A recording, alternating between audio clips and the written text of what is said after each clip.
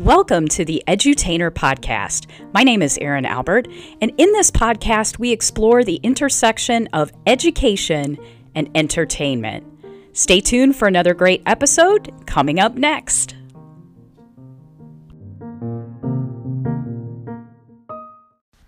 Hey everybody, it's Erin Albert. It is Monday, July 6th. Hope you all had a good holiday weekend if you're here in the States. If not, I hope you had a good weekend empirically. Wanted to give you a couple of updates before we move back to the podcast mini-series on the art of finding a new or better job during a pandemic. This weekend, I had the opportunity to be granted a little bit of downtime myself, so I went ahead and updated a couple of trackers, actually reformatted one. Number one, the Pharmacist Podcasters list. There were so many of them, I could not get them all on one slide anymore. So, woohoo, that's a great thing. However, I needed to find a new format. So I took a little bit of time this weekend and put together a list in a Google Sheet for everybody because pharmacists are doing amazing things inside podcasting, and I wanted to share that list, and what a good problem to have them all falling off of a slide. So bottom line is that tracker is over at my LinkedIn page in my featured section. You can click on it. It's totally open. If you know of other podcasts that are produced and hosted by pharmacists and that follow the rules at the top of the list there, feel free to send me an email at pharmllc@gmail.com and I'll get them added to the list. They don't need to necessarily be in the United States, but they do need to be by independent pharmacists as hosts. They need to be in Apple Podcasts. So that's kind of the gold standard for podcasting. Several podcast platforms syndicate over at Apple. So that's the benchmark I use. And then they have to have been podcasting within the last 60 days. I made a couple of grandfathering exceptions there because there's some folks that have been podcasting for a long time. However, I did look at that and they're in red if they haven't podcasted recently. And we'll see if they fall off the list. I want to give people as many pharmacist options as possible out there, but I also am not a fan of abandoned podcasts. So anyway, take a look at that list. If you need to beef up your own pharmacy podcasting listening pleasure, you can listen over there or check out that list and get your list beefed up. I know podcasting took a dip when we were first sheltering in place and now has skyrocketed. So with that, a lot of people have started podcasting independently as well. And if they've got that 60 days under their belt, then I'm happy to add them. Number two, I also took a gander at the pharmacy and pharma conventions and conferences list for 2020. This is actually a product that I normally sell, but this year, because conferences have been such a hot mess, I went ahead and updated the free list that I have going on where conferences are moving or if they've been canceled or if they're virtual. So that list too is on a Google Sheet and over at my LinkedIn profile in the featured section if you want to take a look at that. Generally, I guess it's mixed news right now. It looks like the majority of conferences in pharmacy, pharma, etc. through about October are going for the most part virtually only. Now, there are a couple of exceptions. There are a couple of sites in there with pretty major pharma conferences and annual meetings that haven't made a decision yet. But I went through October and took a gander at those. So go over and check those out. I don't know. I am personally of the ilk, I think at this point, that I am just canceling 2020 myself and attending as many virtual conferences as I possibly can. Of course, everyone has to make that individual decision up for him or herself, but for your consideration, if you're trying to plan ahead as well, that list is updated and over at LinkedIn. Now we'll go back to step 4 of the podcast mini series on the art of getting a new or better job during a pandemic. Hey everybody, it's Erin Albert. We are back with the mini series on the art of finding a new or better job during a pandemic. I used these 10 steps recently in my own career journey and ended up on the other side in a much better place. So today we want to talk about step 4. If you haven't heard the previous 3 steps, I am putting these out in a sequential order that I would highly recommend that you follow. Not probably a great idea to bounce around. But today's step 4 is emailing your network about your job status.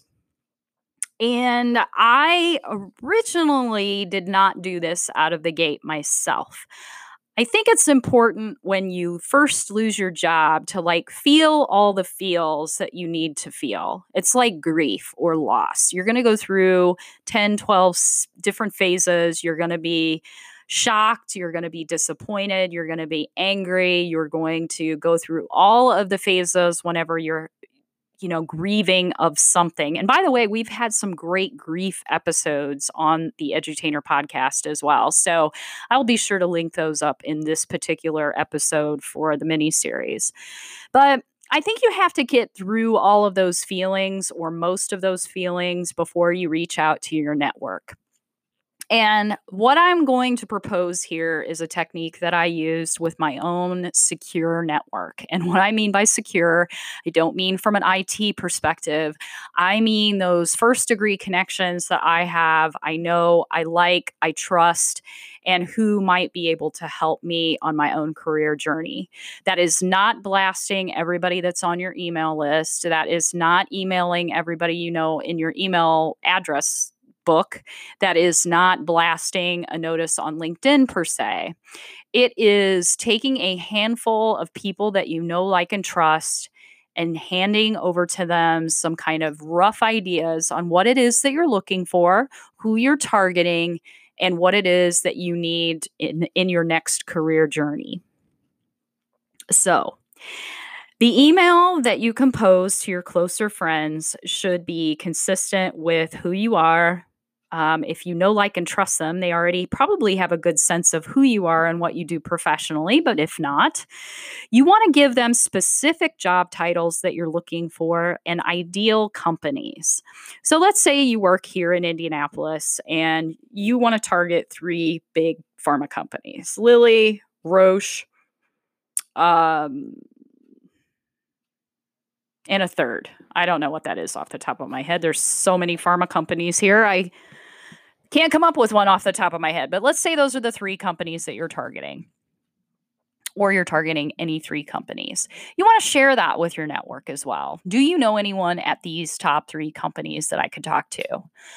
Just give them a heads up that you might be coming after them for connections or introductions over at LinkedIn, and try not to abuse that too much. Just give the caveat or the disclaimer that it's okay, or you hope that it's okay to do those things during challenging times. And if these are people that know, like, and trust you, they will move mountains for you. And then close on your very brief email. If you know anything or anyone looking right now that could use my skill set, please reply, and I'd love to chat more with you or them. Thanks for having my back. And leaving it at that. Because statistically speaking, it's not your first degree connections necessarily that are going to get you that next great gig. It's actually your second degree connections. And that was actually true of me in my most recent switch as well. I had a first degree connection who I emailed in my original email. He or she knew my plight, and they actually connected me to the current company where I work through a second degree connection. So second degree connections can be very important in your career journey, because your first degrees might be a little too close to you. They might see you in one way. Maybe you work together as a colleague at a certain company, and they see you only in that capacity. Whereas the second degree connections are a little less connected to you personally, but maybe they're in great companies and they know that connector between the two of you, and you know, like, and trust each other. That will create a halo effect between you and that second degree connection. I think you could, in this email, provide a generic 1-page resume, kind of highlighting some of your core skills based upon the specific job that you're looking for. But that could backfire as well, because if you're a generalist and you're looking at a lot of different ideas for a career. Let's take, for example, project management. If you just show that one trick pony inside of your resume, you could be pigeonholing yourself with your tight network. So I'll leave it up to your judgment as to whether or not you should include that general resume inside of your email to those you know, like, and trust. I actually don't believe that I sent a resume, and I didn't do it for a lot of other reasons too. Like, I am longer in my or more advanced in my career path. If I was somebody straight out of school and had a one-page resume, I think that's one thing. But if you're an experienced professional with either 10, 15, 20 years or more behind your belt, it gets a little trickier because you have different skill sets that you can apply to a resume based upon the job description at hand. And we haven't gotten there yet, but I'm going to share with you techniques on how to create match needs cover letters and match needs resumes based upon those keywords that we talked about that are so important in step 3. So there you go. Email your network. And even if you aren't super tight with a lot of people, you could email maybe your top 10 people. Email old professors if you just graduated that you were tight with. And these folks, you never know who they know. And so it's really important to stay connected, particularly right now with those who are in your network. And it's a little trickier right now too, because we can't meet face to face. So email, even though it's old school, I'm still a fan of it. You can get a lot done through email. So second degree connections, sending out that email to people you know, like, and trust, feeling all the feels, and getting through steps 1 and 3 before you arrive here. There you go. There's a backwards path right there in summary. So I'll be back soon with step 5 of the 10 steps for the art of getting a new or better job during a pandemic. Take care.